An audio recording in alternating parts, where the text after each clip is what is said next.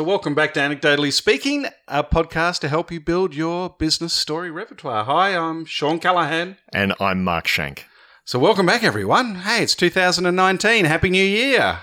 I hope you had a great sort of break and had a bit of a rest. I know Mark and I did. We got away a little bit, didn't we? Yeah, it was fantastic and recharged, ready for a big 2019. Absolutely. So we're back with some more stories for you, stories that you can use to build up that repertoire and really tell anywhere in a business setting. And one of the things I'm really keen for us to do this year, Mark, is get a few more interviews from different people, our customers who are having, making great progress with their business storytelling. So that is on its way. But let's jump straight into the story, right? Now, Mark, I believe you've got one for us. Why don't you set it up and kick it off? Okay, so today's story is one that's taken from a movie. In this case, it's the 2016 movie Hidden Figures. The movie is directed by Theodore Melfi, and it's a historical story, but it's not historically accurate. There are some they've taken some poetic license with some bits of the story. That's most movies, unless it's a documentary, right? Yeah. So I'm going to talk about one thread from the movie, and the context is that it's the early 1960s, and NASA are involved in the space race with the Russians, and putting a lot of effort into getting spaceships into orbit around Earth and getting them safely back. NASA had a research center in Langley, and there was a team of people who did the calculations, manual calculations of flight trajectory, re-entry speeds, heat absorption, all this very, very complicated. They invented some mathematical approaches to deal with some of the stuff. Yeah. And this was a team of African American women, and they were expert mathematicians performing all these complex calculations supporting the space program.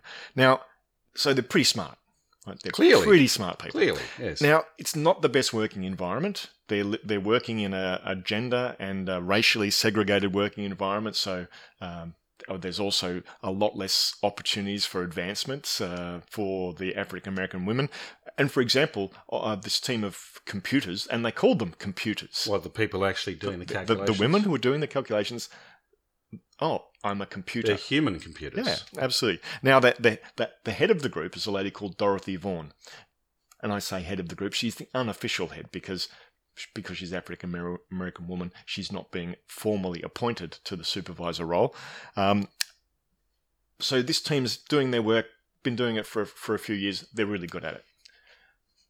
But in those early 1960s, it's the early days of computers, and NASA installed a brand new IBM mainframe computer.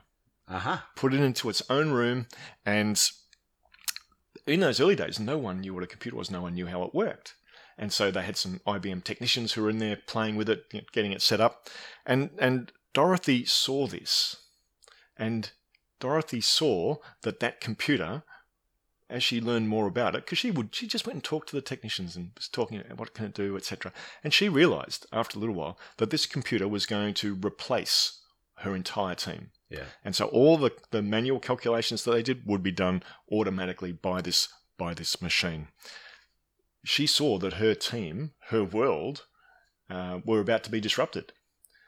But she didn't tell anyone. She just kept it to herself. And what she did is she just learned as much as she could about the machine. She was the only one who initially was able to figure out how to turn it on, for example. Yeah, well, that's a good start, isn't it? She was playing with it after hours, again, talking to the technicians. And she realized that it had a programming language that enabled it to use its computing power, and that language was Fortran. Now, I know you and I know Fortran because that was your first computing language, I understand. Scarily, yes. Yes. I actually learned BASIC first and then COBOL. I never graduated to Fortran, thank goodness. So Dorothy sees that she's about to be disrupted, as is all the members of her team, and she decides to do something about it. She decides to learn how to program in Fortran. So she goes to the local library and she looks for a book on programming, and that library did have a book on programming Fortran, but she wasn't allowed to borrow it because it was in the whites only section. Get out. Yeah. So she stole it, stuck it in a jumper, walked out, teaches herself how to program in Fortran, practices after hours on the IBM machine, and gets it working. Starts figuring out how to do some basic stuff, and it's kind of good. So she teaches herself how to program in Fortran. And I don't know about you, but like that's no small thing. Exactly. It's no small thing learning Fortran from a book with no one to show you how to do it. She becomes sufficiently competent that she teaches her team how to program in Fortran.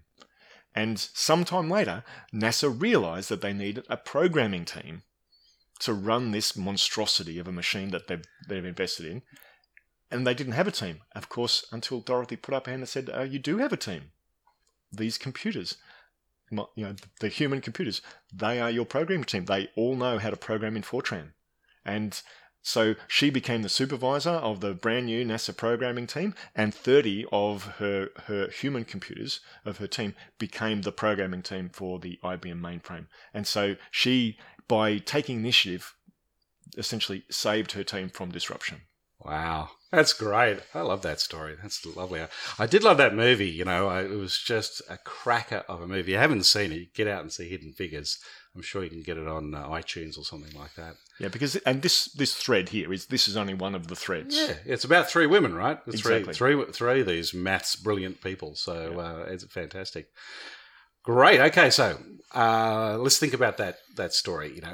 What are the things in that story that really make it work? Yeah, right? Why does it work? And yeah. What makes it good? Well, I'm going to start with thinking about one of the limitations of using that story. Right. And that is that Hidden Figures is not a hugely well-known movie. It's not like Star Wars, sure, that sort of thing, where everybody knows the plot line and you can just say when Obi-Wan Kenobi gets killed. Yeah. Right? Most people a lot of people have got a good idea of what that is. You might need, because Hidden Figures is not as well known, you might need to give a bit more detail. You need to have more background. Yes. With very, very well-known movies, you can pretty much leap straight into the action. Yeah. I think one of the other really strong parts of it's a real story. It's actually happened. So you're recounting a little bit of history, a little slice of history. But like any sort of history, it's so nice when you can bring it down to one specific person facing one specific situation and how they overcome it. I mean, it's got those elements. There's definitely a obstacle for her to overcome. Yeah. And we know that makes for a better story, right? Yep. Yeah. The high stakes thing. Yes. I think the other thing which I love about it is that it's not just about her.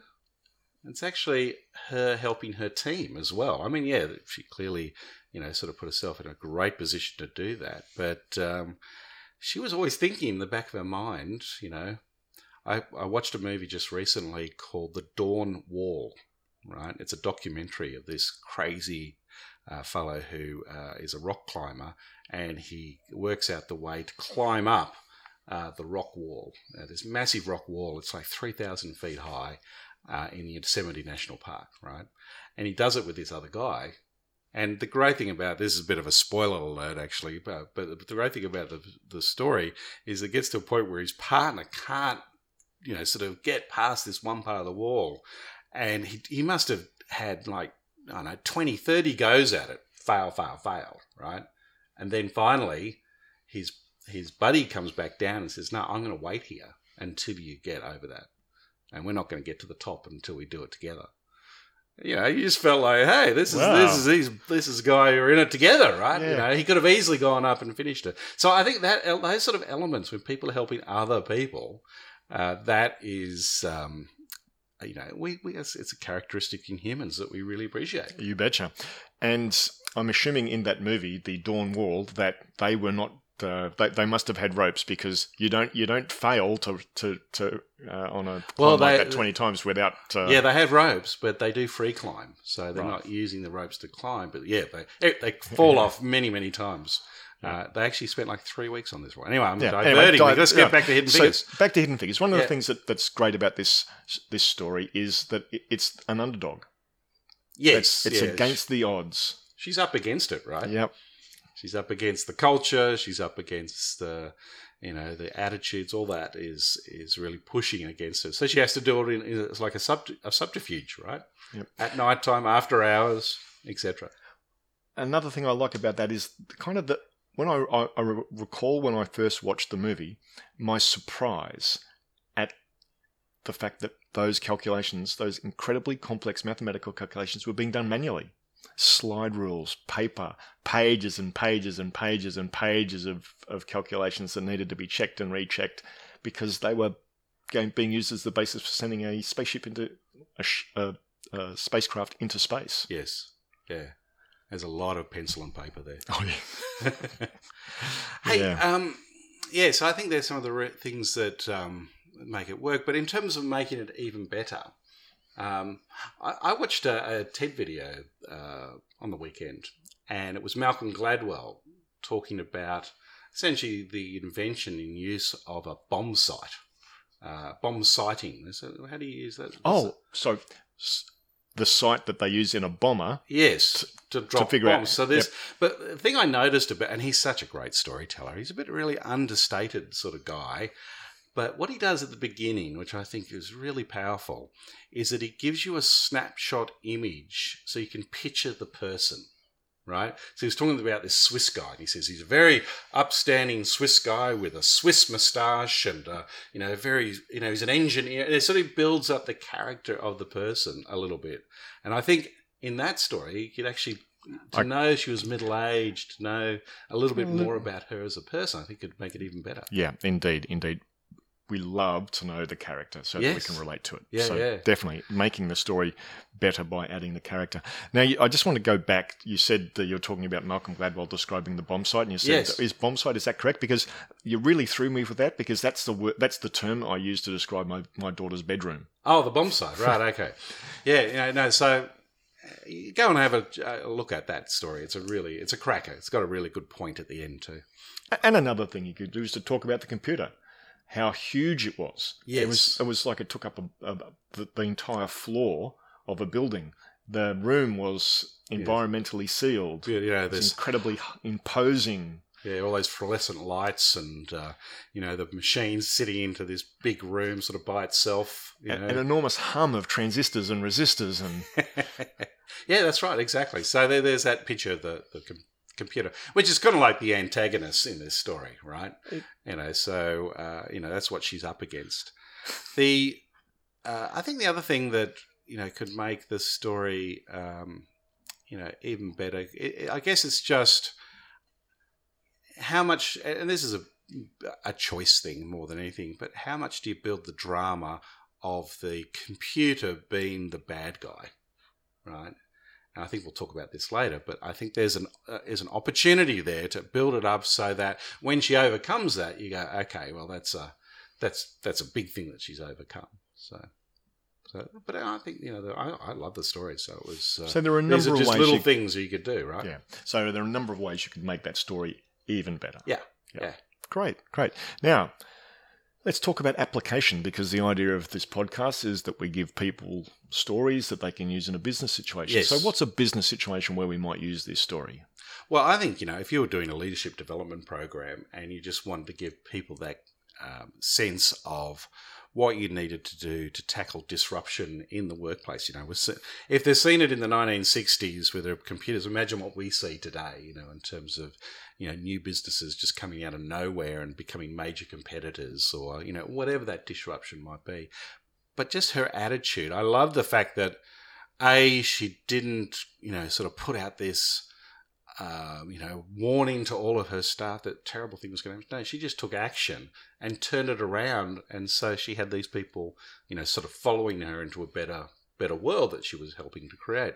So to me, that would be one of the areas I'd look to. A great example of leadership. You could use it in and that. tackling disruption. Yeah. Yep.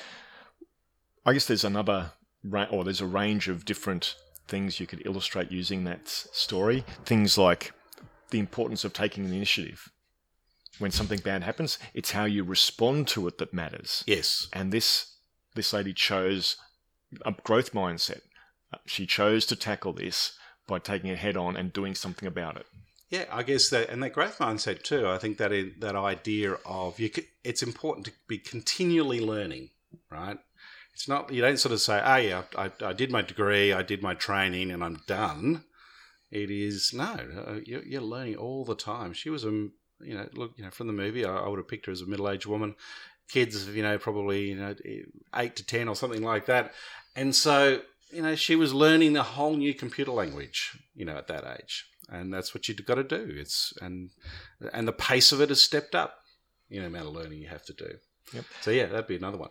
And of course, using it in an inspirational way. And in fact, when we came across this specific story for the first time, it was being used by a CEO as part of a speech, yes, trying to inspire people to be on the lookout for and respond effectively to disruptions. Yes. And it was an interesting story that we heard because there was an outgoing CEO and an incoming CEO. And we heard about it because the incoming CEO called us after the event. He had a beautiful slide deck. He had a very well-crafted presentation, had a lot of effort put into it from a graphic design perspective, really comprehensive, lots of graphs, lots of facts and data. But after the session, no one was talking about his presentation. Everyone was talking about the outgoing CEO, because the outgoing CEO had told this story.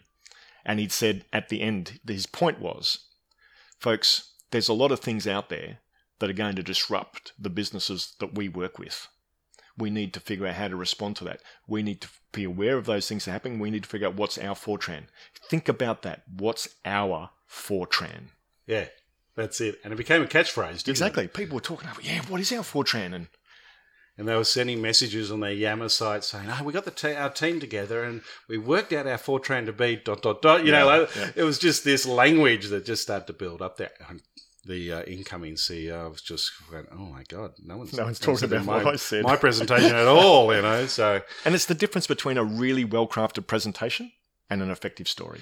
Now, it's not an either-or thing That's as right. well. I think this is the thing people sometimes mistake. They think, you have to have it all story, and what about all the facts and the details and the graph? No. A really top-notch presenter in a business setting has those graphs, but they tell a story about them, and they add other stories to add that, richness and excitement and memorability to it. So I think, getting that nice combination is vital. Indeed. It's everything in moderation, and the big opportunity for people in business is to bring a little bit more story into their communications, into their presentations. Yeah, definitely. What else? Are there any other places we would use it, Mark? No, I think that pretty much covers it. Yeah. So one thing in this discussion that's revealed to me is that it is in fact quite a versatile story. Yeah. And I can easily see, I'm running a leadership program in Kuala Lumpur next week, yep, and I can easily see this story being used as part of that. Yeah, good. Excellent.